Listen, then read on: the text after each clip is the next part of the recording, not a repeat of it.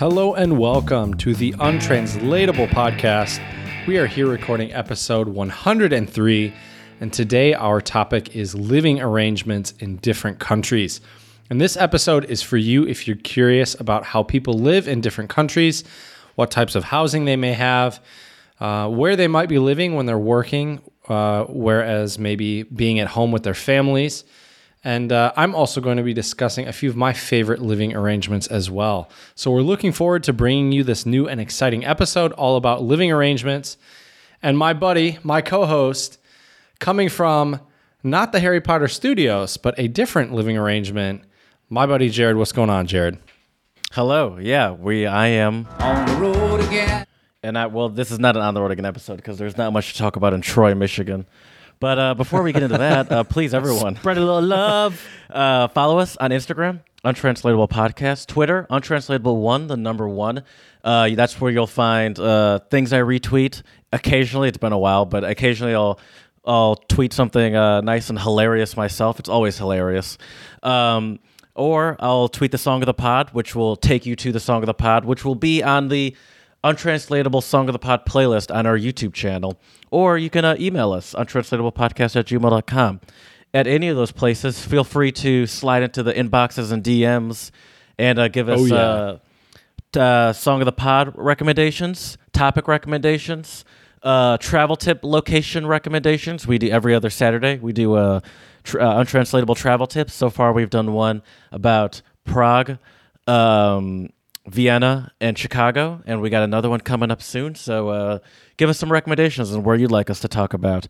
Also, most importantly, actually, spread a little love. With 5-star reviews. I said 5-star reviews on iTunes and Stitcher. All five. And you can go to our website, untranslatablepodcast.com. I am coming to you on location. As you can tell, not the Harry Potter closet. I can actually move around in here. Looks weird, man. Can't believe it. From the Hampton Inn and Suites in Troy, Michigan. Now, usually, I'm like you. I prefer to find a nice Airbnb. And Sydney and I, thought we had done that. We found a place, found a place in Royal Oak, right down the street from the main downtown area of Royal Oak. Thought it was a great location.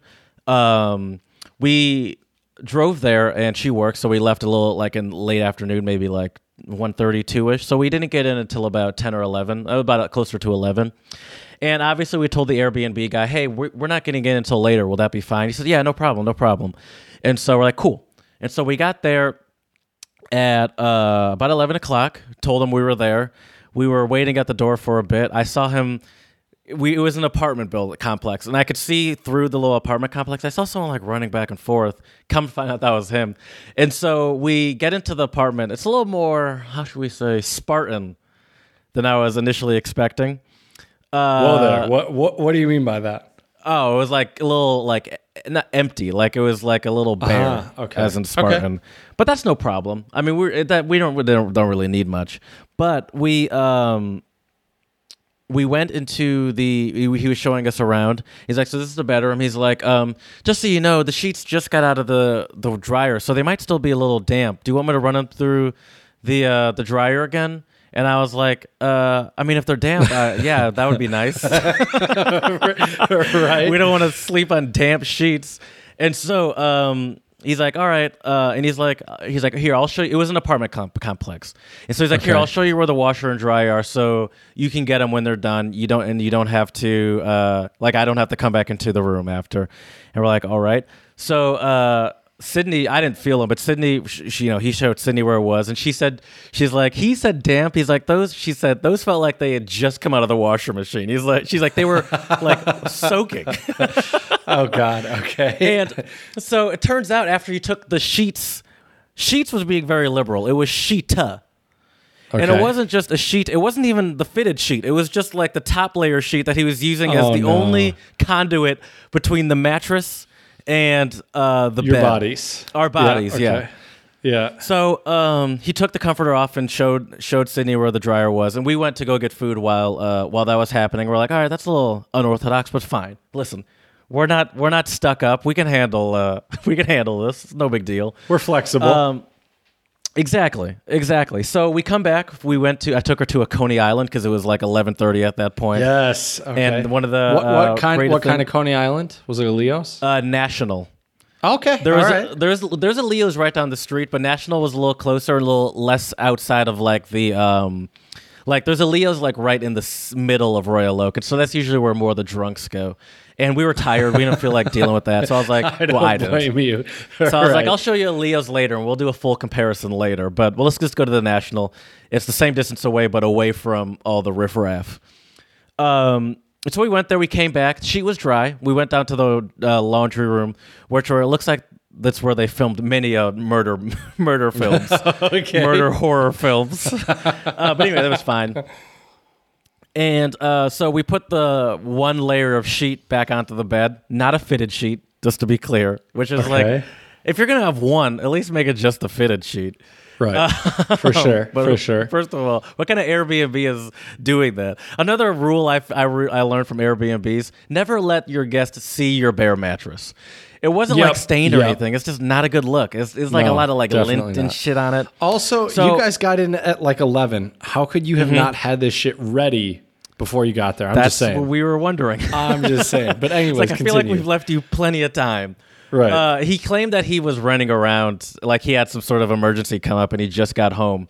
But it was just like, still, like you're running an Airbnb. Like this is part of the deal. So anyway, so we put the single sheet back on, and I went to go grab the comforter. The comforter was wet too. Of course it was. And I was like, well, it's only damp. Like it's not that bad. Then I like laid under it. I was like, oh no, this is like wet too.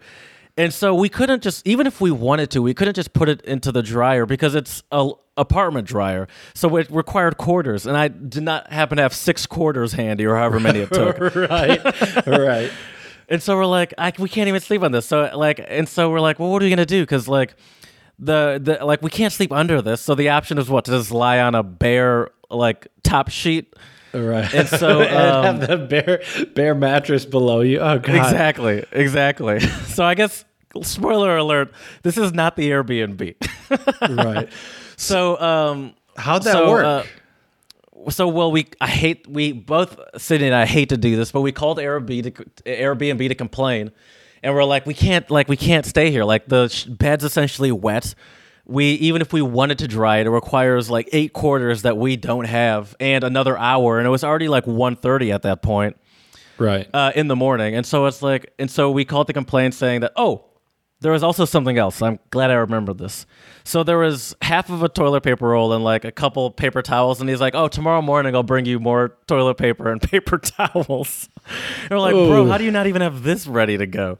Right. And so we called Airbnb. She did, because it was her account that it was through. And first they said that they're like, well, we'll only refund you for that night because this is a situation that's fixable. And like we'll pay you back for the hotel that you stay in for that night. And we're like, we don't really we already thought this place was a little shitty beforehand, and now now the bed already sucks. Like we don't really want to come back. Right. And so we ended up, we were on the phone with Airbnb. She was for like a solid, almost hour or maybe 45 minutes. Damn. And finally, after all that, they're like, well, we'll refund you for one night, but that's the best we can do. And we're like, fine, whatever. And we're here for 3 nights. Right. But she got the confirmation email later, and it turns out they refunded her for the entire thing. So it kind of worked out. Sweet. And we ended up going to Troy, which is like a 15-minute drive away, and getting a normal hotel. And getting into the king-sized dry bed was heavenly. It was heavenly. And so I guess it ended up, it's more expensive, but it ended up working out essentially in the long run. But it was a bummer, It was definitely a bummer, especially at that time, where it's like, even if we wanted to, this is not a time to find another Airbnb. It's friggin' 2:30 in the morning at this point. Yeah. Yeah, that's how. But that's this hotels hotel's only. nice. I've been taking Sydney's first time in Michigan, so I've been giving her the Metro Detroit tour. She's seen Ferndale, Royal Oak, Birmingham, Troy. I even took her to Somerset Mall, which is our rich person mall here in Metro Detroit. It was packed, bro. Yesterday, Saturday night, it was packed. I was like, I didn't even know malls still got this packed. Right. It's summertime, man. That's why. And so the mall was packed, and then what the hell was I about to say? Showing around Michigan. There was somewhere I was going with that. Oh, and I showed her Detroit as well. And there was somewhere I was going with that, but it doesn't matter. But yeah, it's been nice being here. You know, it's been nice being back home. And I was just about to ask you if it feels like a homecoming. A little bit. You know, I barely have to use my navigation. That is a freeing feeling right there. Yeah. I kind of feel like a tour guide a bit, which makes me stresses me out a little bit. Like today, I showed her around Detroit a little bit, but it was also raining, so it's kind of hard to do like a full tour thing, especially in Metro Detroit. Like, what's there to see? Right. But yeah, it's been cool, and obviously, I'm looking for a place to live, and we'll get to that later. But other than that, you know, it's good to be home. We went to. This is just a quick side. We went to like this restaurant just right around the corner, kind of late last night. And when we were leaving, we saw this woman in her car drinking water, and she was like dancing hard. Yes. Well, yes, I think she was hammered. Ooh. She left and she drove away, and she left, and she like first we saw her drive away, and she like slammed the accelerator backing out of the place, and I thought she was about to slam into the car behind her, but she didn't. But the whole side of her, she had like a Jeep, the whole side of it was already like dented up. So that's not a good sign. And she drove away, and we were just like, oh, like I feel like should we say something like to who? What are we gonna call the cops and be like, hey, we didn't get the license plate or anything, but just find a wild dancing woman in a Jeep swerving down the street. Right. Oh, that's wild. But other than that, it's been good. How's it been going with you? You went on a fun trip today with your mentor. I did. I've had my Saturday was non-eventful, but my Friday and my Sunday were pretty wild. So my Friday, I went to a Czechomor concert, which we'll get to later when we discuss the song of the pod. Is that a Czech Macklemore? I actually learned what the name of the band means, and it actually means Czech plague. Mor is plague. Okay. All right. A little teaser, I guess when they first started... Let's just save that for the song of the pod. Okay, fair enough. But yeah, so that was great. Went to a concert on Friday, which was awesome. And then today was pretty wild. So I went to Terezín, was the Czech name. In German, it's Theresienstadt. I have no idea what they call it in English. So we'll go with Terezín or Theresienstadt. Yeah. That sounds like Teresa.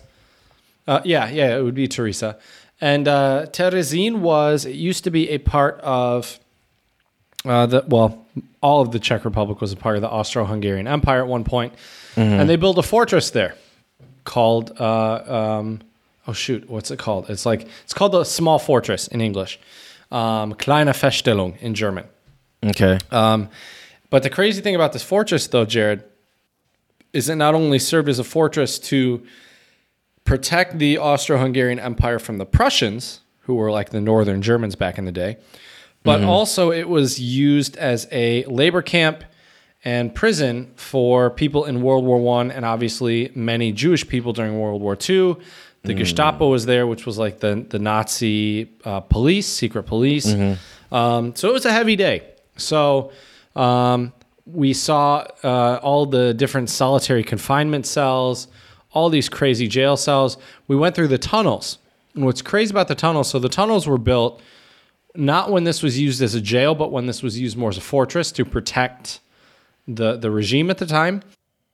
And the tunnels, dude, it was crazy. So we went down this tunnel thinking it would be like a quick go around the corner, right? This tunnel went for, at least it was over 1,000 meters. Damn. No idea. Yeah. So it was really fun. That's what's crazy, like a kilometer. Though, yeah. And what's crazy about it is we were walking and walking and walking, and then we actually stumbled upon an English tour group in front of us in the tunnels.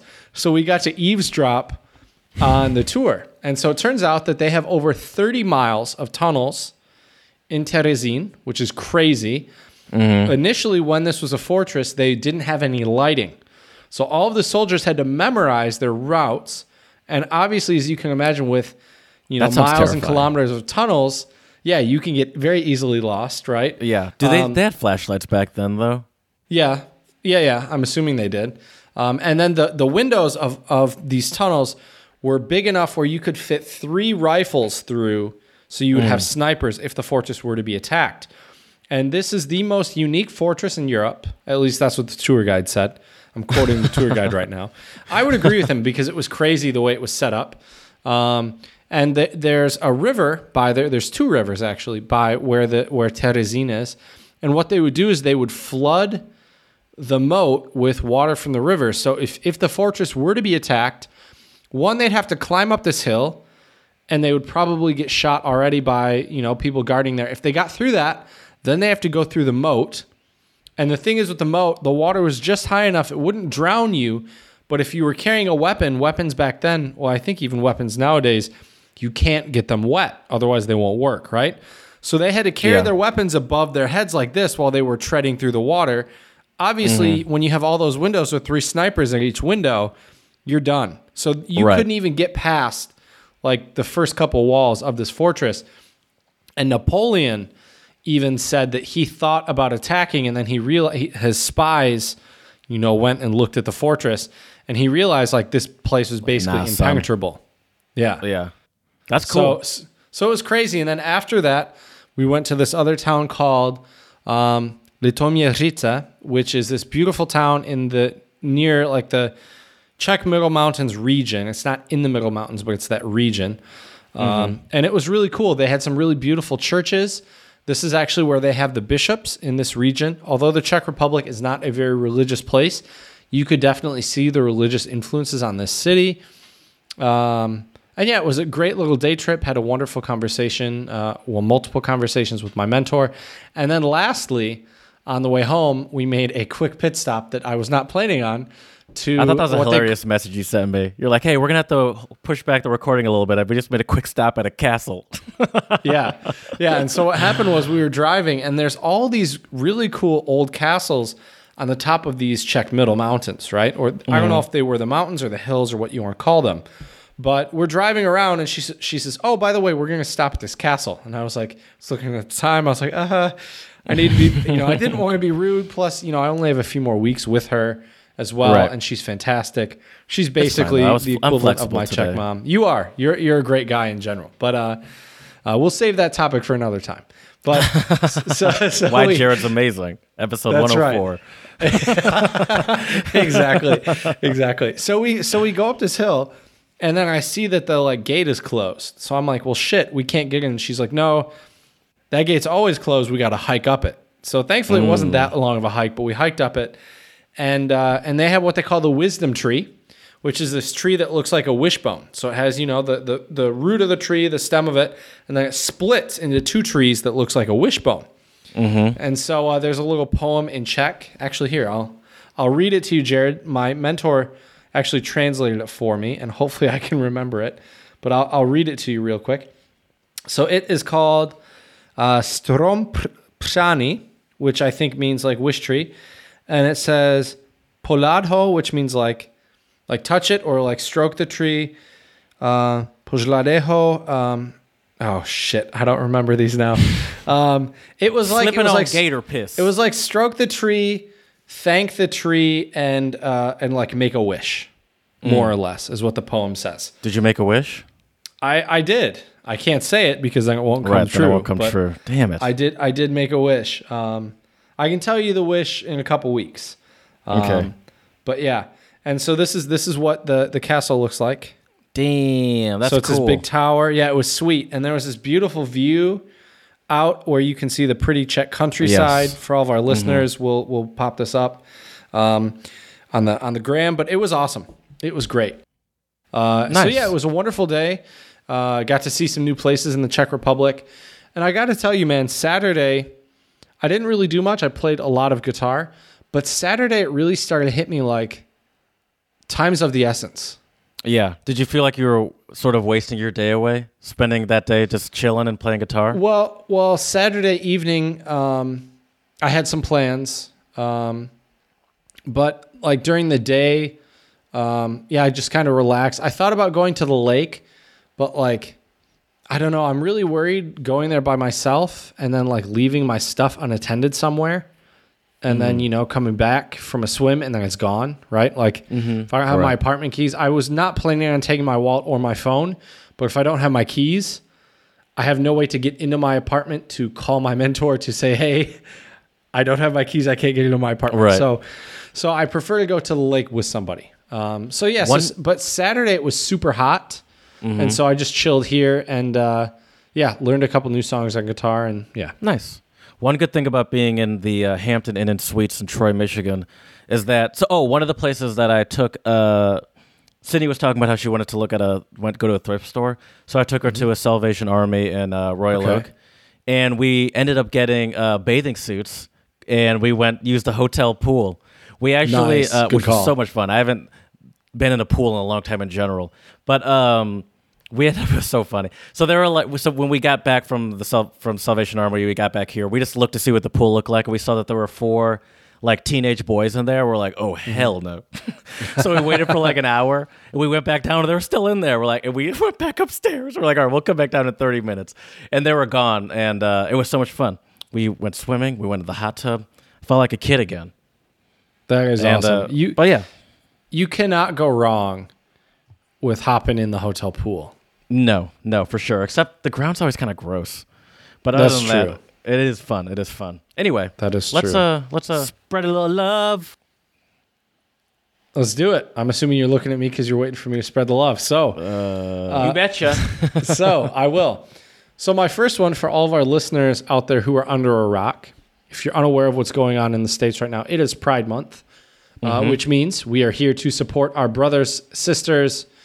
I was trying to think of something clever there, but we'll just say brothers and sisters in the LGBTQ community. And this is a really heartwarming story. So there is a... Brothers, sisters, and histers. Sure, there you go. Took a minute. There is a gentleman named Scott Dittman who attended the Pride Parade in Pittsburgh and wore a shirt that said... what did it say? Free dad hugs. And he was with his wife who had a shirt that said free mom hugs.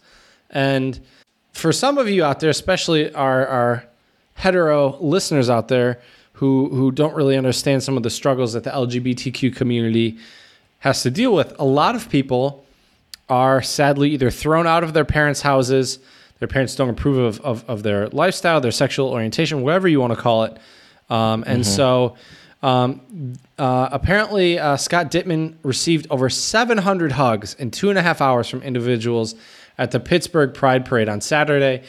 And he said that this was a really insightful experience for him, getting a better understanding on issues that people in the LGBTQ community face in their personal lives, especially the relationships with their parents.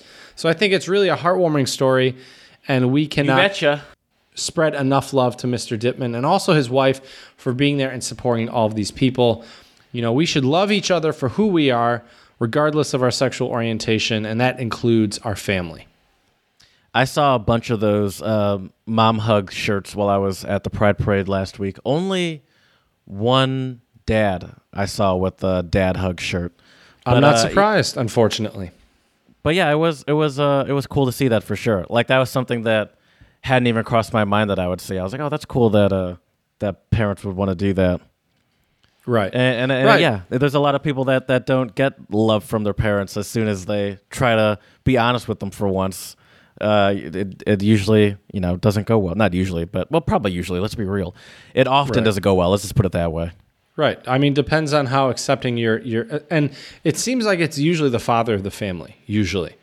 And I think that's probably true, but if you're talking about a religious family, it's probably just both. Oh, for sure. Without a doubt. I know a few people who have either hid their sexual identity or told their parents, and their parents basically disowned them. Because of their religious beliefs. But what's really amazing about this is not only that, they were there supporting these people, but the fact that these people were so touched by this and willing to tell their own personal stories. And I think it's important. I remember I posted the rainbow flag on my Facebook profile years and years ago when we were still at Albion. And I remember getting some flack from some guy friends of mine. And I was like, what's the big deal? Like Right. it's just a rainbow flag. Like it's not like it's not like I have inappropriate pictures of like, you know, people like having sex with each other. Like it's just me trying to support people who need the support, you know? And there are a lot of straight people out there that don't understand it because, well, one, they'll never be in their shoes, but number two, they don't realize that being straight is the norm and what is accepted in pretty much actually all societies that I can think of, right? And because you don't experience that, it's easy to say, "Oh, what's the big deal?" Or Right. why you trying to why you putting that? It's like you're not gay, but it's yeah. But support is just as important because there's a whole bunch of for people sure. that just are ignorant to it just because they have the luxury of not even having to think about it. Exactly. And it was all dudes. All dudes were the ones giving me flack for it. Of course you know? it was. And it's like, what are you trying to prove? Like, you trying to be macho? Because to me, it just sounds like you're being an insensitive prick right now, like, for lack of a better term, you know? Yeah.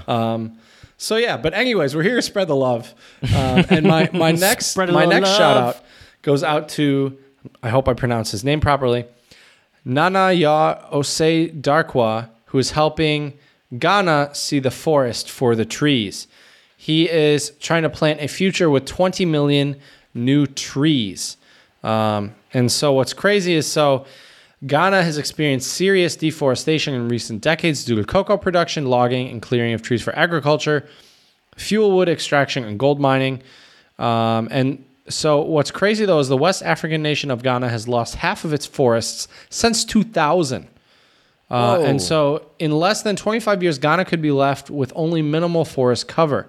And so, Yeah, sounds like it. So Osei Darkwa launched what they call the Green Republic Project in 2018, which is a youth-oriented initiative which uses trees to fight against climate change with a goal to have Ghanaian youth plant 20 million trees by 2028.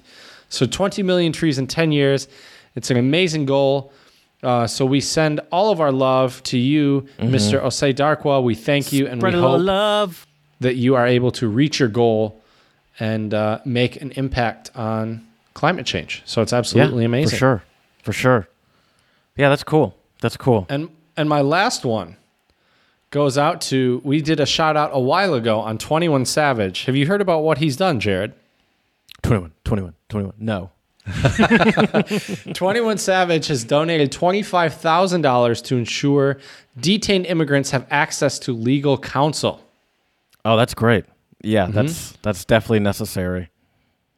Oh, So- I actually have a shout out. Speaking of which, Oh, let's hear it. there was a terrible story and going around the Twitter sphere the other day, and probably actual news publications too. Let's be honest, but Meme news as well? There, I think this is legit news. Okay, fair enough. There is a black family leaving, I believe, a dollar store, and one of the little kid who is like 4 or 5, she picked up some doll or something, and the parents didn't notice, and I don't think the store noticed either, but someone else called the cops, and God. the cop was, one of the cops that showed up was Mr. Super Cop, and he was like screaming at him, like pointing his gun at him and stuff, and I believe jeez. this is off the top of my head, but I believe the woman was also pregnant with another, and he was like, holding the gun and be like, screaming at him and all this shit about this little girl that accidentally picked up a doll, and the parents, I don't even think, noticed. And so it's a terrible story, of course. But Jay-Z offered up his legal team to represent that family, and sweet. they sued the whatever city it was in, but they sued the police. The police station or whatever, $10 million. And so Jay-Z offered up his legal team to support them and represent them. And I thought that was awesome. That is Because, sweet. I hope they a win lot of that stories case. like that are terrible, and they Have either a way don't different get ending, too. yeah, either nothing happens or they don't get good legal representation because they can't afford it, and then the police station and the police officer just goes on doing their job because they have no ability to represent themselves or get someone that can represent them properly. So it's cool that first, new billionaire Jay-Z is offering up, I assume, his top-notch legal team to help them get the help that they clearly deserve for some straight-up bullshit. Right. Oh, for sure. For sure. Nice. Well, that's awesome. Yeah. What Other are than they? that, What are they called? Jay-Z. Hove? There we go. Yeah. Shout out to Hove. Yeah. But, that's cool. But now, on to what's really important at the Untranslatable podcast. And that's the Untranslatable Owl signaling that it's time for some new Untranslatables. You better believe it. I have 3. I'll start. My first one's Tagalog. Shout out to Jeff for so I'm no longer calling it Tagalog. And the first one is Makati Angpa, which is literally translated to itchy feet. Is that like when you're excited to do something, you got itchy feet? You're very close. Oh, really? I'd say okay. you're yes, but I want you to finish it off. So you and I here at the Untranslatable podcast, I'd say every other Saturday when we record a Untranslatable Travel Tips episode, we get itchy feet. So you're looking forward to something? You're anxious? Why would we get itchy feet about travel tips episodes? Talking about all these new locations that people could go to? Because it's helpful? Itchy. All right. It's someone that enjoys going to new places. Oh, duh. Okay. Yeah, I know. Duh. Okay. Okay. That was too easy. That was too easy. Yeah. Well, Jared. So this one I think will be very obvious, but I'm going to give it to you anyway. So just check. I have 3 check ones for you today. Oh man, and this you're getting is real ballsy there, Chief. You better believe it. This one is betcha. Meet Angielsko Terpvelost, which means to have the patience of an angel. Okay. Yeah, we say that. I think we'd say that in English too. English too. That just means to be very patient. I've Now, Sydney can I and ask was, you though? Mm-hmm. What do we actually say though? We have the similar English untranslatable. We don't use the term angel. Oh, we don't? Is it none? I don't know. Who do you have the patience of? You have the patience of a New Orleans football team. Oh, of a saint. Gotcha. Yep.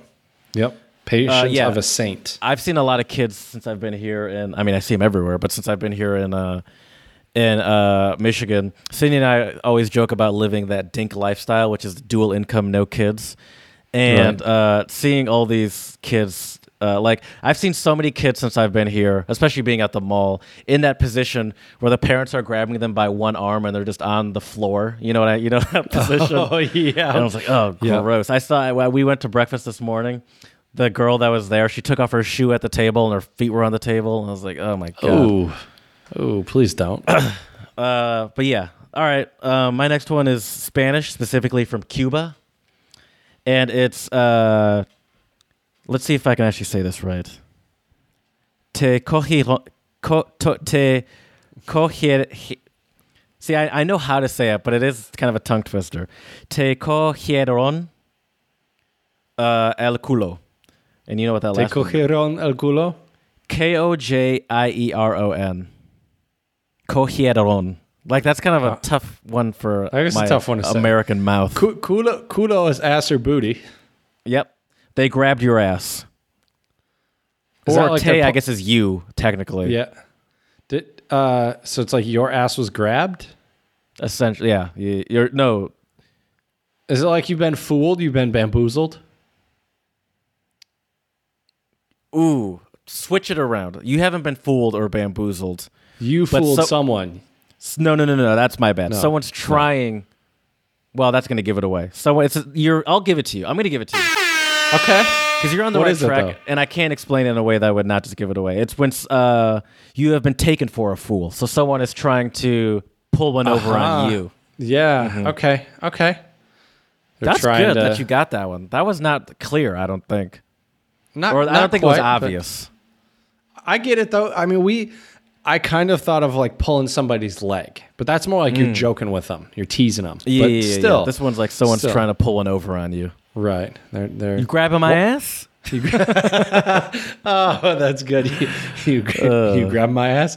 So, Jared, my next check untranslatable, we're going to go from the booty up to the head, and this is pod chapitzi, which means under your cap.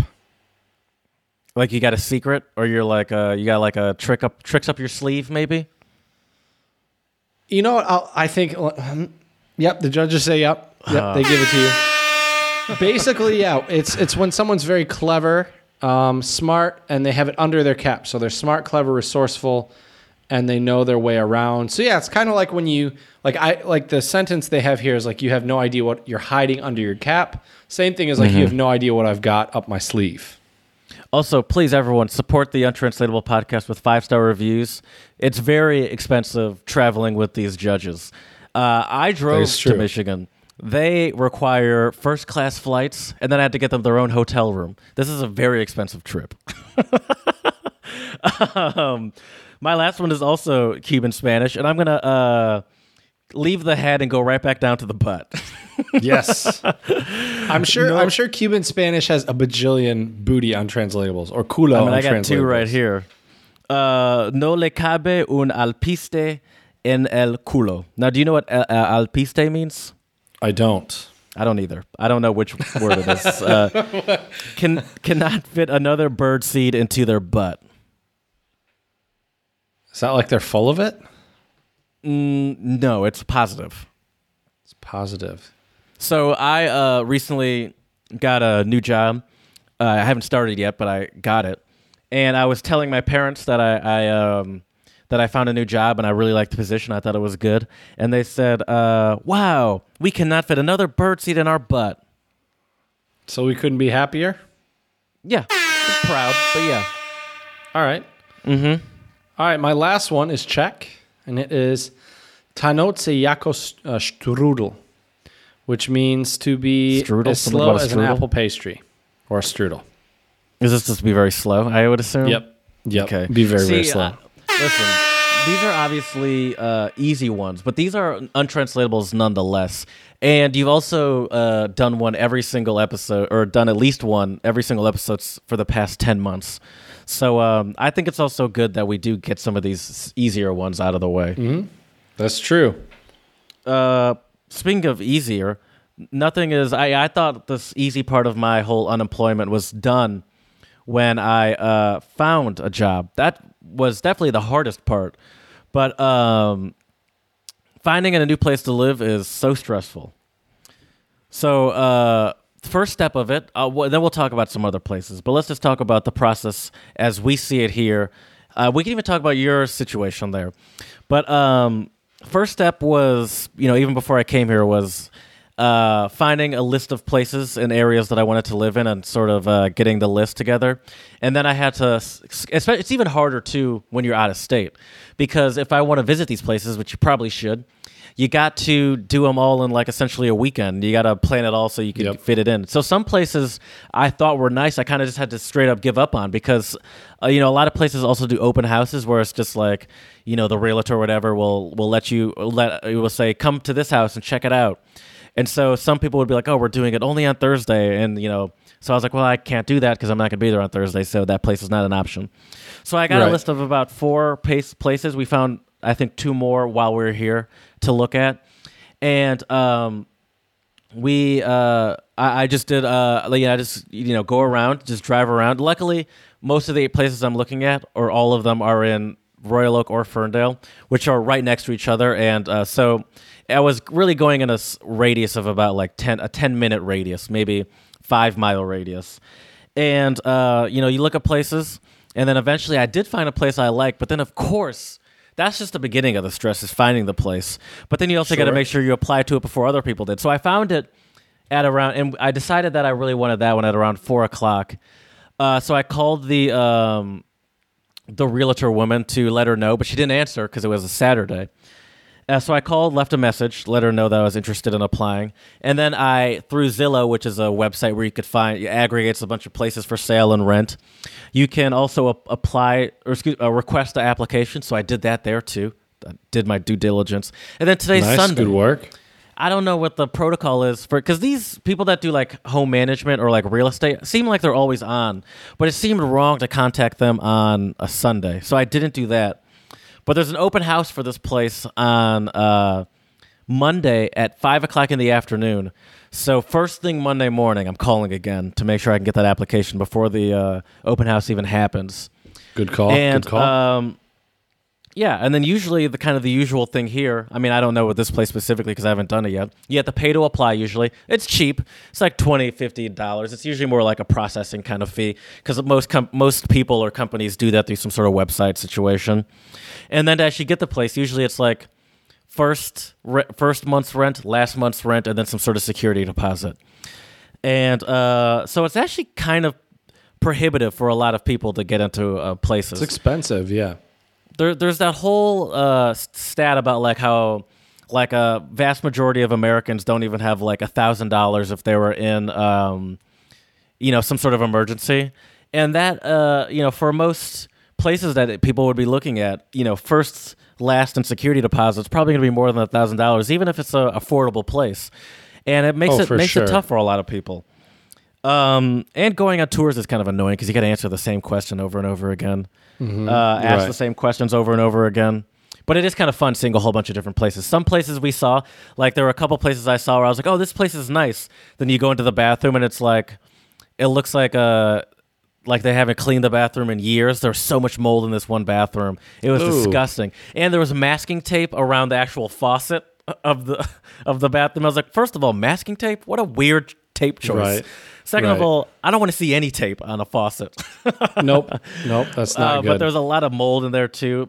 And I was like, man, this is a bummer because I like this place, but I could not handle this bathroom. I don't blame you. I don't blame you one bit. But another good thing about, and then we'll get into another thing I wanted to talk about. Another good thing about moving from Philadelphia here to Michigan, standard of living. So I would like to ask you. First, we'll start with the world, then we'll get to the U.S. What are the most expensive places, cities to live in the world? I have the top 10. Dubai's got to be up there. It is not up there. I thought it was up there too because when I was looking for this list, Sydney was around and we were quizzing each other. I thought Dubai had to be up there as well, and it was not. Okay, Switzerland, Zurich. Yeah. Parada. Switzerland's on the list twice. So probably Zurich and either Bern or Lucerne? No, Geneva. Oh, duh. Okay. Let's see here. I'm sure Washington, D.C. is up there, right? No, not for the world. Okay, really? Not for the world. There are U.S. ones in there, though, aren't there? There is two U.S. cities on this list. L.A. There you go. Parada. And is the other one in California as well? No, but I thought it would be. I'm surprised. I did too. So then New York City? Yep. Parada. Ooh, all right. And those are, and by the way, so Switzerland, the two Swiss ones are 4th and 5th. And 7th is New York, and it's tied with another country or city and country. And Los Angeles is 10th. Okay. Oh, so wow, some of these are tied. Really? So like there's the top 10, but like so what can be more expensive than New York and LA and Zurich and Geneva, Hong Kong? Ooh, very good. Parada. Hong Kong is tied number 1 with a couple other cities. Couple other what? Okay. There's so 3 kind of top places. Oh, Tokyo. I bet you Tokyo's up there. No, Tokyo is on the list. No. Tokyo is not on the list, but another Japanese city, Osaka, is on the list. Really? Okay. Seoul? Is Seoul? Yep. Seoul's not that expensive. Really? No, it is. Yep. Okay. It's tied with New York, actually. In 7th? Yep. Okay. So what's number 1 then? What's tied with Hong Kong? Singapore is number 1. Okay. Paris is also in the top spot. Oh, duh. Okay. And then it's Zurich and Geneva, then Osaka, then Seoul, then Copenhagen, surprisingly, is an expensive place to live. Oh, I don't know why I didn't think about the Scandinavian countries. That's true. Okay. But that's the only one on there. Okay. And then Tel Aviv is expensive as well. I already said New York. And Los Angeles. Okay. Now, this is interesting because I got this list from the same website. And it seems like the most expensive places to live in the U.S. kind of contradicts this a little bit. But let's go to the most expensive places in the U.S. So, L.A., San Francisco. San Francisco's number 1, and LA's number 7. Okay, weird. But how is that Okay. possible? Because San Francisco's not on, and it's just from the same website. But anyway, that doesn't matter. Right. Huh. I also have for the U.S. ones. I have the average cost of rent. Take a guess on what San Francisco's Ooh, average cost San of rent Francisco? is. Probably $2,000 a month. Yeah, for a broke boy like you, $3,000 a month. $3,590. Ooh, that Yeah. is a lot of money. God You gotta damn. be balling, man. I mean, our buddy Don lives in San Francisco. He's moving to Denver soon, but he lives in San Francisco. And his rent, actually, I think he's probably officially moved at this point. His rent was about a little more than $1,000, and he had a room. And when I mean a room, I mean there was really nothing else to little do in baby that room room, except yeah. for sleep. Right. Huh. Okay. Dang, dude, for $3,500, that would be a mortgage on a house payment, a really nice house in Michigan. Oh yeah. I mean, I'm looking into leasing a house, and it's cheaper than my rent in Philadelphia. Right. Okay. So was San Fran number 1? Yep, and you should know number 2. That's Washington, D.C. No. It was on the other list. So L.A. or New York. There you go. New York. Okay. And average rent there is $3,300. Okay. Right. Okay. Number 3, excuse me. What's number 3? Boston, Okay. With what? Probably 2,700. 23. It drops Okay. off drastically after those top 2. Okay. Oakland, which is in the close California. to San Francisco, is 22. 22.8, so about 23. San Jose, which is in the same area as Oakland and San Francisco, is 22.7. DC is 22. Los Angeles is about 1,900. Actually, about 2,000. It's 1970. Miami, about 1,900. Chicago, 1,790. And Seattle at 1,750. Damn. That's crazy. I have Notice a perfect nowhere example. from of this. Michigan's on that list. That's true. My buddy / cousin Chris, who we both know well, he was talking about he loves real estate and stuff. That's hilarious. He loves real estate and stuff. Did we talk about that here? I think we did. We don't have to. If we if you did, I highly recommend finding that. If we did. If we didn't, then we'll just keep it that way for Chris's sake. So he was talking about how he really likes California. He was talking about how he would love to buy a place in San Francisco, in San Diego. But he's Beautiful also city, by the way. It is. It's also a pricey city. He's also from Detroit. He's from the Detroit area. And so he knows a lot about real estate there, and he also, I'm sure, looks at the real estate a lot in San Diego. So a 2-bedroom, 1-bath, he found that's 1,028 square feet, which is small for people using the metric system. This goes for $799,000, $800,000. In Detroit, That's expensive. In Detroit, I want you to guess bedroom, bath, and square footage of a place you could get in Detroit. For that price? Same price, $800,000. I mean, I have seen multifamily apartment units go for that much in Detroit. So Okay.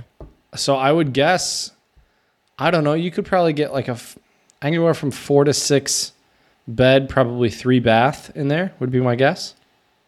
How many square feet are you thinking? I have no idea. I'm terrible. You don't know with how to do square that? feet. Squared. Okay. Well, yeah, 3,000 terrible. is about the size of like a medium-sized house. Maybe a good sized medium-ish sized house. Okay, so I'm gonna go with like 3 to 4. I'm gonna go 4 to 5,000 square feet. Okay. For that price. 720 West Boston Boulevard, Detroit, Michigan. For $800,000, you can get an 8-bedroom, 6-bath, 9,000 square foot house. This house is gorgeous, Wow. dude. Let's see if I Wow. can show you a picture of it. Oh my, yeah. No, damn. Or if you were to go to Grosse Pointe, which is considered a rich person area here in Right. Yeah, in in Michigan Michigan for sure. For the same price, there is a 6-bed, 5-bath, 5,500 square foot house. For the same price of a 2 bed. 2-bedroom, 1-bath in San Diego, that's 1,000 square feet. So 9 times the size and 4 times the bedrooms and 6 times the bathroom. This just reiterates that I never want to. I love California, but I would never want to live there. It's so expensive. Dude, I was considering looking for jobs. Like, there were some places that I thought had cool jobs in Northern California. There's a lot of like cool tech stuff going on there, both car related and not. But I was like, I can't do it. I'm not willing. First of all, I'm not willing to go back to having a roommate. I haven't had a roommate in a long time. Mm-hmm. Like, I just don't want to. I don't. Like, it's going to totally ruin any standard of living you have because all your money goes towards your rent, and I couldn't do it. I could not do it. Yeah, it's a beautiful thing living alone. If you're Yes. used to it, I really enjoy it for sure. Yeah, the first place I lived was after college was with Don, and it was fun. I like living with him, especially since he's social, so he got me out of the house.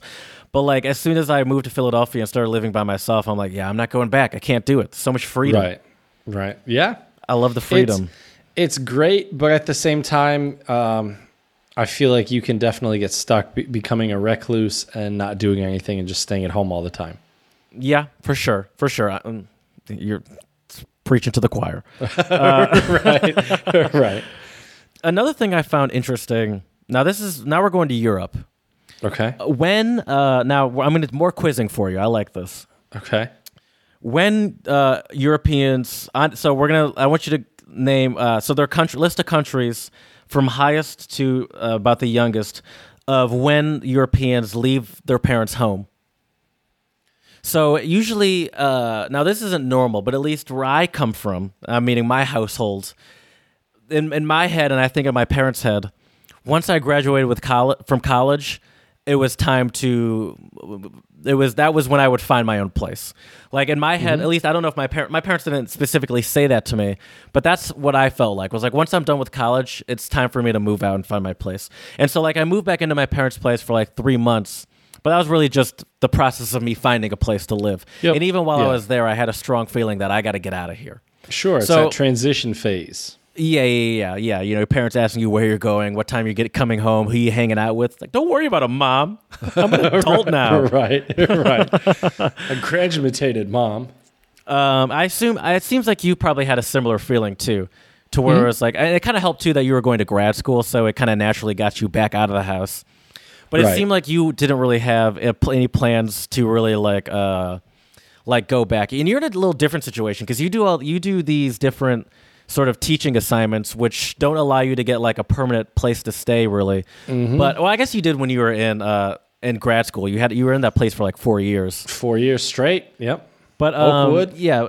Now in the situation that you're in, it causes you to come back for a couple months and relive with your parents, and we'll actually in a couple weeks talk about what that's like. So we'll see. Oh yeah, it'll be interesting.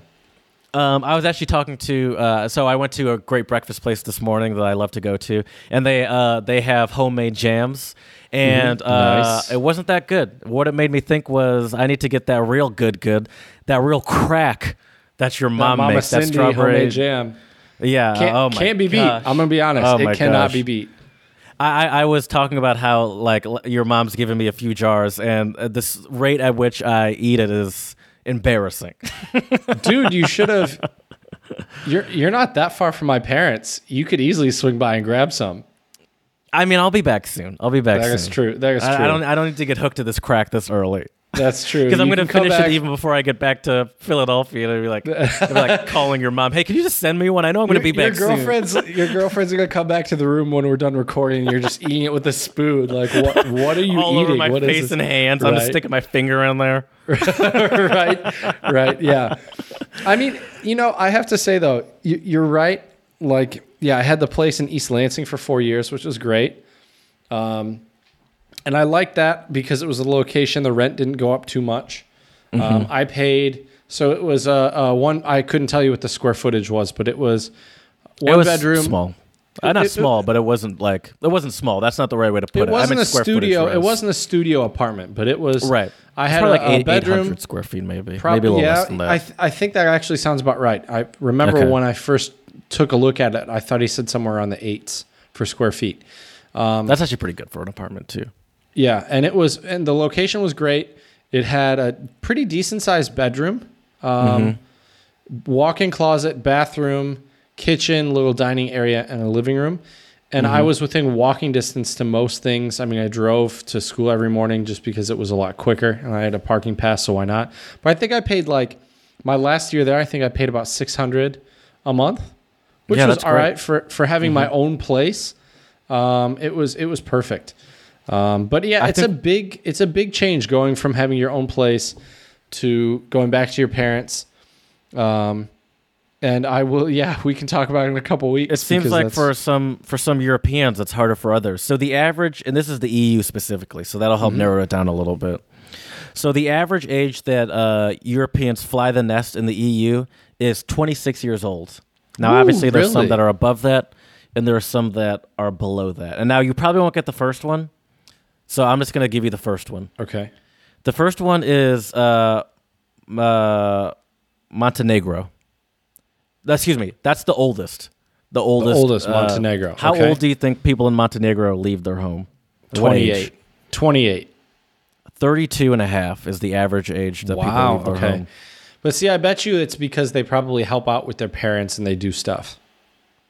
All right, Would be my guess. I mean, different cultures. Right. I mean, I know a few people from China that live in their parents' house forever because that's just kind of how the culture is. Well, there are definitely also a lot of cultures around the world. Even in the U.S., this is kind of a thing, especially in more religious households where it's almost wrong to, especially for women, because we also live in sexist. Most cultures are very sexist as well. Unfortunately, wrong for them to, but this is also in some, for males too. It's sort of uncouth or wrong to leave the house before you're married. So you move out and move in with your husband or wife, and that's the first time you live alone. Yeah. Yeah.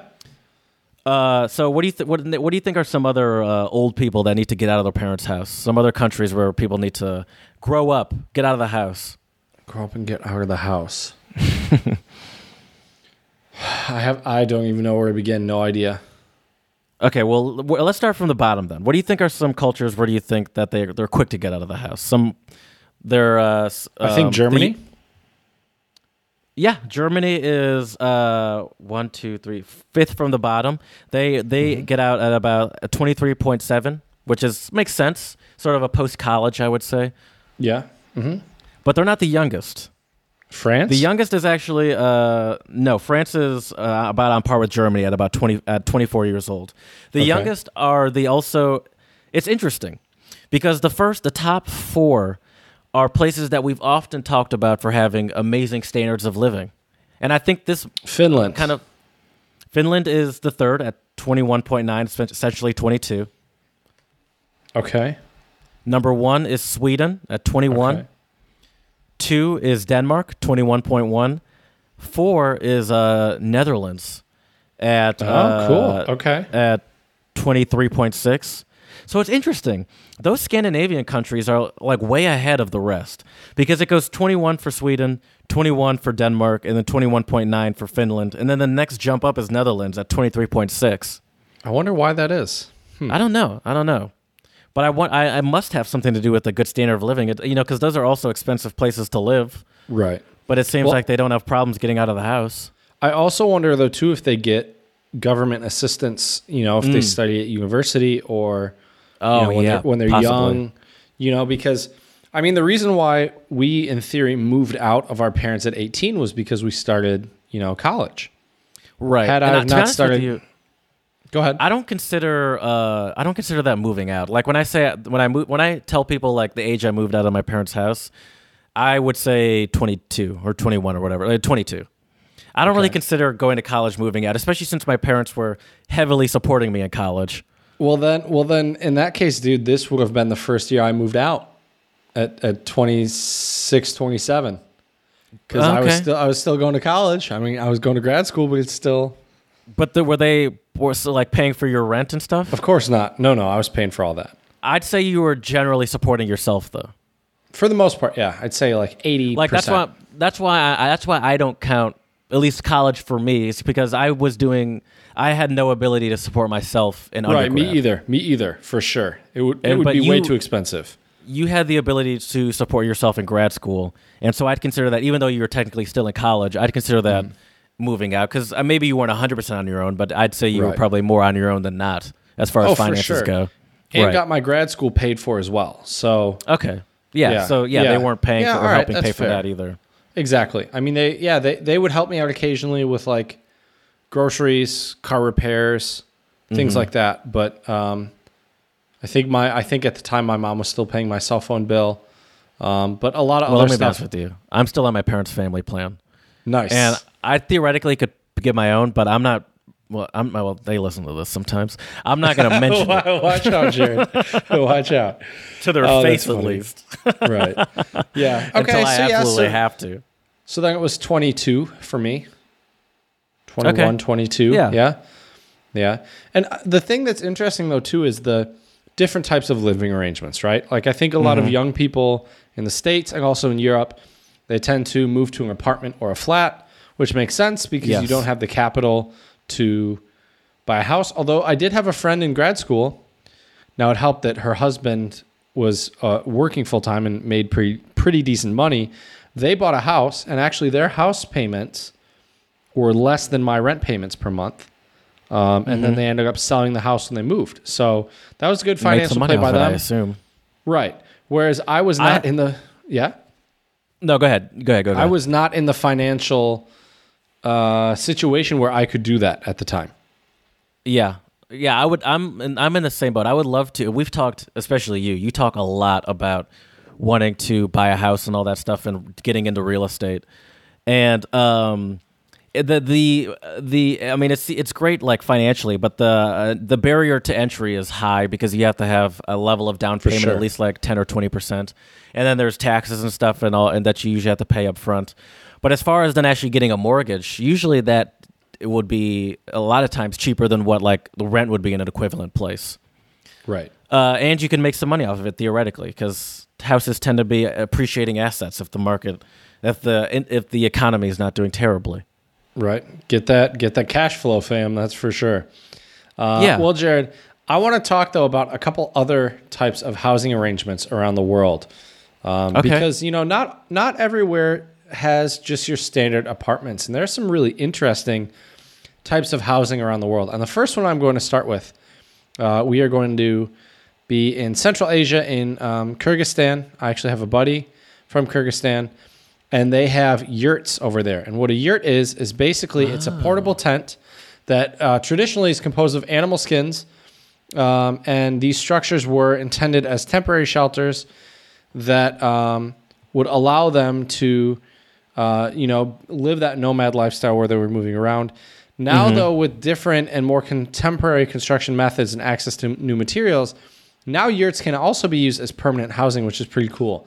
And they look like this kind of white, kind of cylindrical with the top of a point kind of house. And they're really cool looking. And so that's one type of housing out there. I'm curious what it would cost to build a yurt. Yeah, I mean, I'm sure a lot of the people that live in those are not hiring like a construction company to build it for them. So it's probably Right. more how much is your time worth and how much are the materials that it costs to build that. I remember, now I want to hear more from your list, but I remember when I was in Tanzania. Now, if you're in, I hate that sort of stereotype that like, oh, where do y'all live in huts in the bush? Because there are real cities in Tanzania, but Sure, but it's also true. I was going to say, but I was in a small village for a lot of my time there, and there were, it's interesting. You could tell like there were a lot of it was self-built stuff, but you can tell the sort of the financial situation of people based off of the material that it's built out of.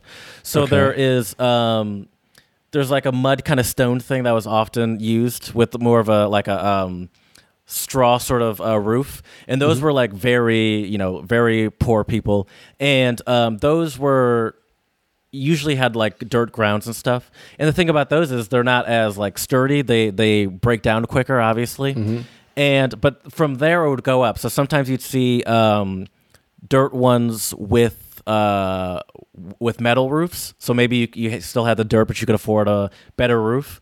Or if you're really balling in the bush, there was you could buy bricks. You could pay for bricks.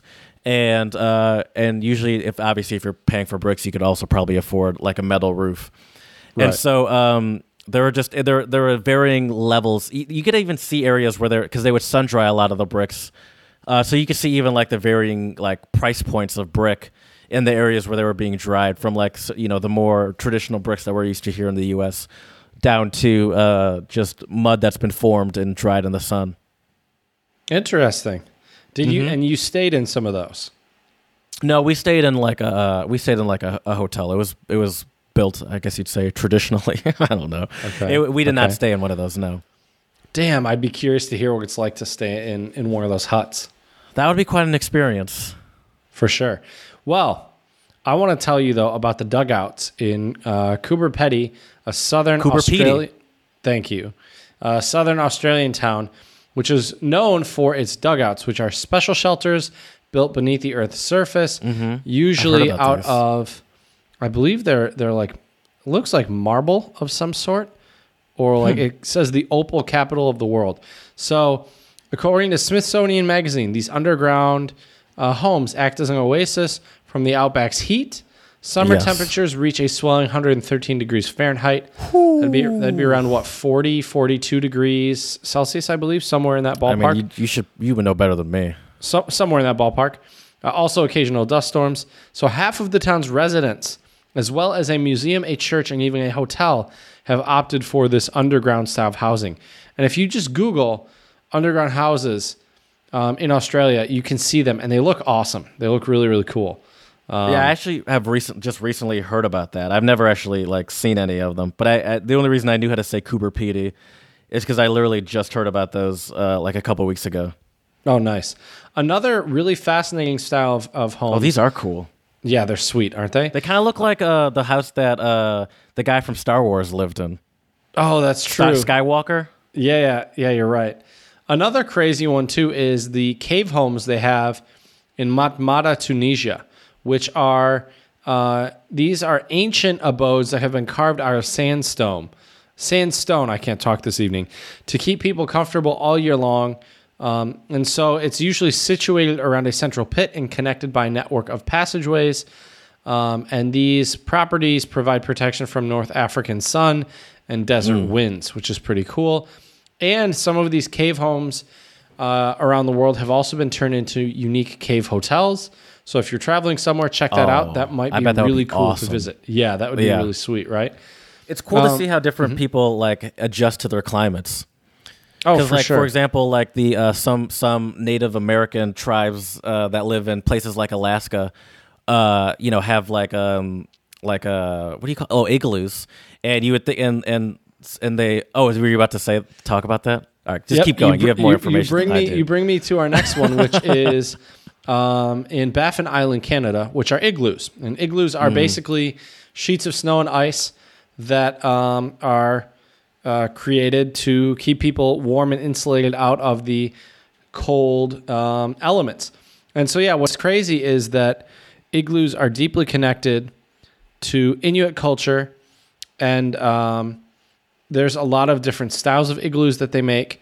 But what's amazing is I've actually built an igloo with a few friends of mine in Michigan. And when you go inside, especially if you are able to get most of the snow off the ground, at least where we were, it was really warm inside. Like, it wasn't bad. I think any kid from Michigan has experience doing that. And and I think the way that they do it is that they like first it's like, I mean, obviously theirs are better than the ones that we made in middle school. Oh, for sure. But for sure. At least if I'm not mistaken, I could be totally wrong, and I'm willing to take that risk, is that they have like sheets of ice that are sort of like the structure of it. Then you put snow on top of that, and I believe that insulates it pretty well. It does. And then the last few types of housing I'd like to discuss are all of the different kind of boathouses you get on the canals, especially if you go to Amsterdam. There are tons and tons of them. They look awesome. They also have them in some canals in England as well, which is pretty sweet. Canal boats in London. Right. Anywhere where there's canals, I'm sure there are houseboats. That's true. You can do it anywhere there's, But the other two cool ones that I really like are there's a big movement now called the tiny house movement. And these are minimalist design houses, usually where the top of the house is a loft where you sleep. The bottom of the house might be big enough for a very small kitchen and maybe a tiny little living room with a small couch. So tiny houses are sweet. And Do you really think that's cool? Oh, I think they're awesome. I think they're so awesome. You don't think you need more space than that? I mean, look, I don't think I could live there permanently, but having like a little tiny house as a cabin somewhere, for sure, without a doubt, That would be cool. would be awesome. Yeah. That would be cool. I think you could live in a tiny house. You would just have to. I think in at least Western culture, we're very hoarder-ish with our things. Yes. And so you would have to really be able to pare down and get rid of things that might have sentimental value that I think at the end of the day, though, you'd probably realize it wasn't actually as important to you as you thought. The big thing is obviously our FOMO or fear of missing out, where you're worried, oh, well, if I don't have this cool T-shirt from college, I can't. Yeah, it's stupid. That's something that even though I'm going to be moving soon, and it's obviously a terrible, exhausting process, but it is a great way to clear out some of that crap that you have. Get rid of that clutter for sure. Because it definitely makes me really decide how important do I think this is, and a lot of times the answer is not as important. It's just been sitting on my table for essentially years at this point. I've just been too lazy to decide what to do with it. Right, exactly. And my problem with if I were to move into one of these tiny houses, I've actually toyed with the idea. My biggest problem though, Jared, as you know, would be my guitar collection. Yeah. I wouldn't be able to do it. You couldn't decide on, say, 3 guitars? I actually have had this talk before. Shout out to Danielle. Where I would narrow it down to maybe 2 or 3 guitars if I had to. One electric. What would it be? Yeah, I was about to say. One acoustic. And then the acoustic would probably be a classical. And then maybe either one other electric or one other like a steel string acoustic. But I think I could even go out on a limb and say I could narrow it down to 2, an electric and an acoustic. Right. If I had to. What would be? I mean, you have a bunch of guitars. What would be your go-to electric if you had to choose one and burn them all the other ones, Jimi Hendrix style? Probably. Well, either the Fender Stratocaster I've had since high school, but it wasn't really a mistake, but I bought a really nice Telecaster before I left for the Czech Republic. So probably that one. That one I just don't have the sentimental value to it yet because I got it right before I left. But that's actually what I used to record our intro song, believe it or not, is that new Telecaster. So, but Parada. It would definitely be a Fender then. Yep. It'd be, because the thing is, so the other guitars I have, electrics, are, like 2 of them are hollow bodies. And hollow bodies are cool, but number 1, they take up tons of space. And 2, because they're hollow bodies, you have to make sure you really clean the insides of it. Otherwise, you can get crackling and different things. With the electronics. So I would want a guitar where the electronics aren't as easily exposed to the elements. Exactly. And with the Fender guitar too, they were designed where if I broke something on it, it's easily fixable. With the other guitars, the neck is inserted into the body. So if the neck breaks... You can't just take it off. Right. You could re-glue it like a professional luthier could do it, but I do not have those skills. I do have enough skills where I could grab a screwdriver and screw it and slap another one on there. That's what you call a guitar fixer, is a luthier? Yeah, luthier. I've never heard that word before. Yeah, luthier. And I guess I've never needed it, but... That's also like I don't know about a piano builder, but like a violin builder, cello builder, they're all luthiers. Oh, okay. Yeah, I've never instrument heard that word builder. before. It's a fancy word for instrument builder. But so the tiny houses are sick, and a lot of them you can also put them on wheels, and so that means they're portable. So if you wanted get a trailer, to, yeah. So if you wanted hook it up to Vic, exactly. If that's my car, by the way, people, hook it up to my '97 Crown Victoria and head out to the woods up north in Michigan and just become I don't even know what the correct term would be, but yeah. The other type of housing though that I think is awesome, that's become popular in the last few years, is shipping container housing. Where which is sweet. So people take these old shipping containers and they basically remodel them. I think a shipping container will cost you, one shipping container, I believe, will run you $2,000 to $4,000 US, and most houses will have 2 to 3. But I think once you actually do the electricity and insulate it and everything, I think I could be wrong with this number, but from what I've read, I think most shipping container houses will run you anywhere from 10 to 50 grand. But if you look at how much a house will cost, that can be a lot cheaper than a house, but it's also going to be a lot smaller as well, depending on how many shipping containers you use. I like the idea of, say, having like a big piece of land, and just as you make more money, adding onto it with more and more shipping containers, and until you can have do like that. a labyrinth of shipping containers. Exactly, which would be pretty That'd be sweet. cool. There's a place in Philadelphia called the Cherry Street Pier, I think. Oh, it's actually, on our story a couple days or weeks ago, I had that Libertad art piece that I showed you. Oh, yeah, that was cool. Yeah. So there they have like it's like kind of like I guess you'd call it like an artist collective. And they have like 2 stories of shipping containers. And artist, whether it's a musician, musical artist or painting or whatever, you could rent out one of those containers, and it's like a little office that you can have there. And cool. There's like windows in it, so you can like I went there like at night on a Saturday, so nothing was really happening. But if you go during the week, you could watch people do their art and stuff, which is pretty awesome. Another type of housing that's really cool, and you could go on YouTube and find people making these, are very, very basic log cabins for like hunting or camping. And it's crazy. Yeah, they actually make kits for that you can buy. Right. And well, the crazy thing is too, I've seen videos of guys in like Alaska and other places where they will, chop down whatever trees are near there and can build up a log cabin within like a couple days or a week. Now, it's not very big. What? It may not have electricity unless you get like a generator out there, but it's really cool. And it just goes to show you that if you're willing to be creative and if you're willing to take the time and the effort, you can really build something that could be a decent place for you to stay. Maybe not live permanently. That would probably take a lot more time and money, but it is doable definitely for like a vacation home or cottage, which is also super common here in the Czech Republic. A lot of people have a weekend cottage that they go to in the mountains, which is pretty sweet. My piano teacher was when we went to the last Red Velvet Hall concert, she was telling me, we drove past this house that she said that someone that she knew, it was a good-sized house, bought the house and totally knocked it down and built an entire new house by himself.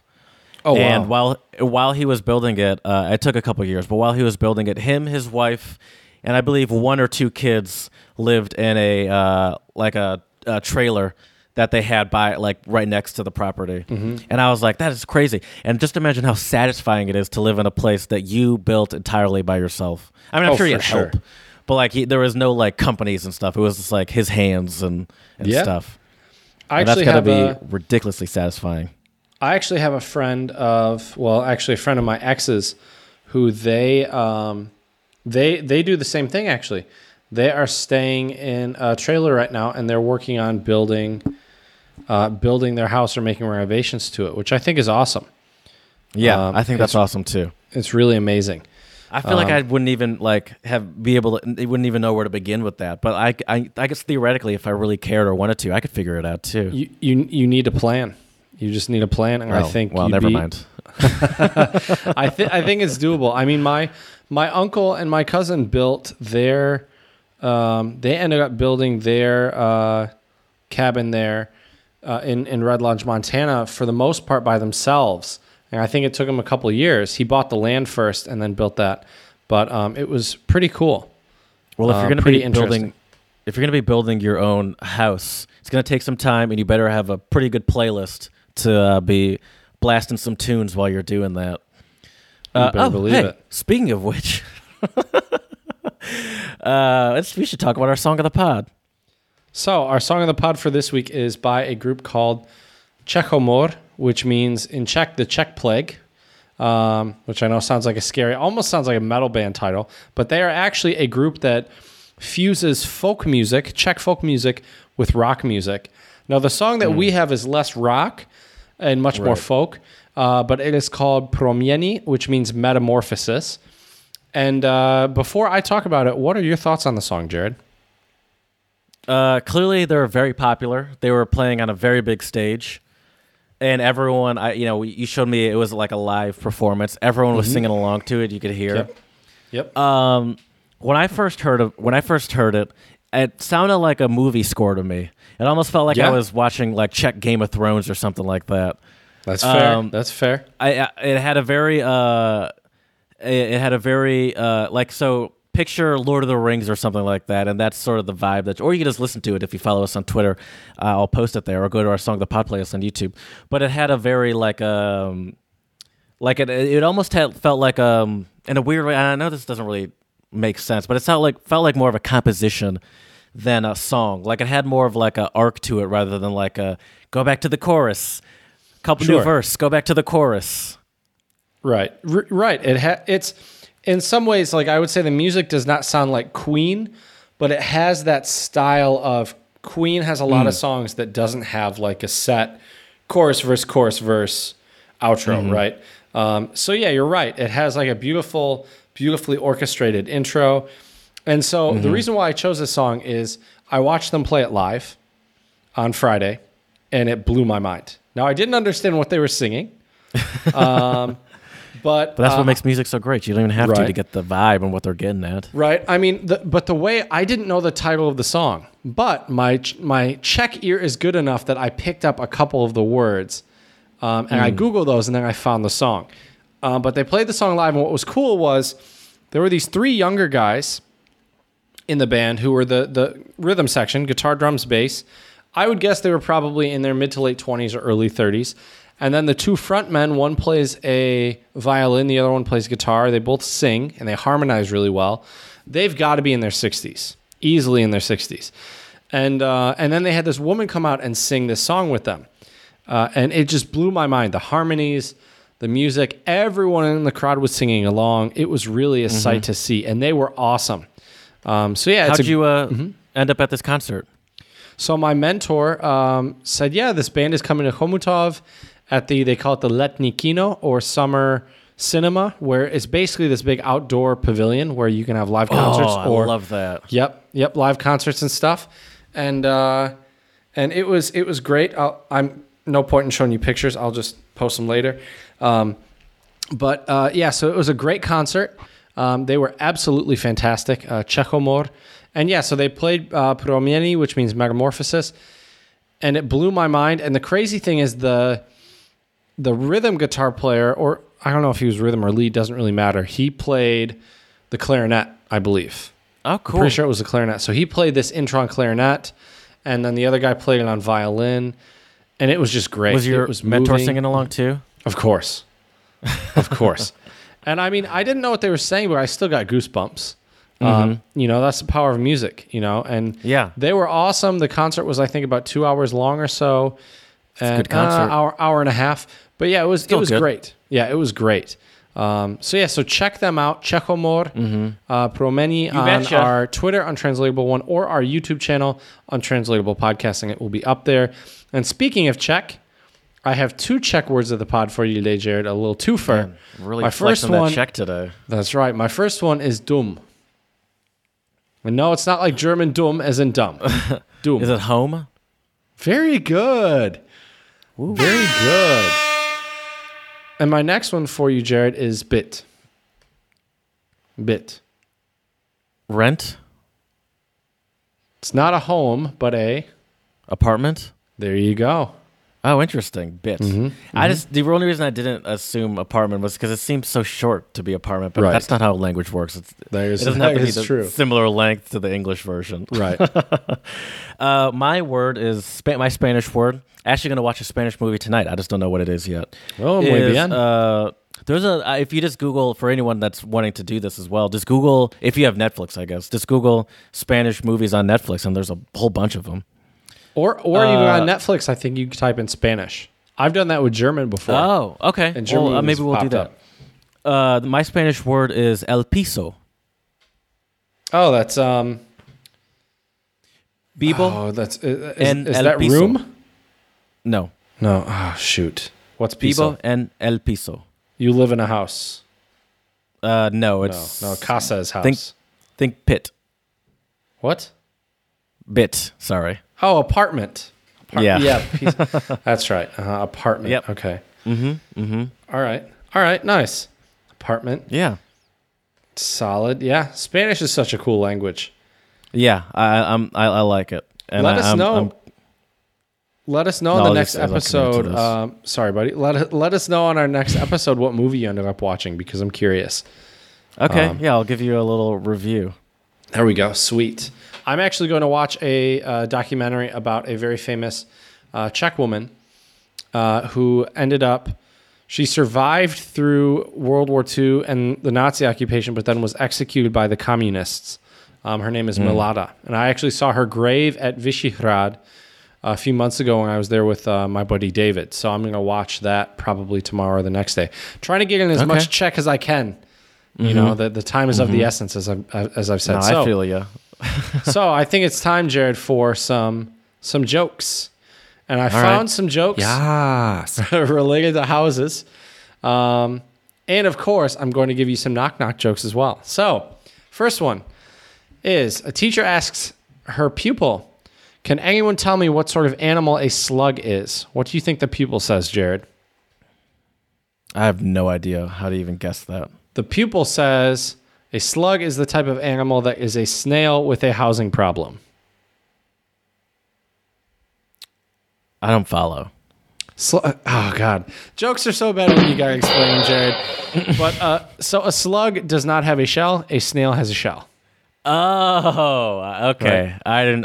I mean, now I get it, but that wasn't readily available in my head, that information. Maybe I should have modified that so it was hermit crabs. Maybe that would have been... Yeah, I guess so. Been easy.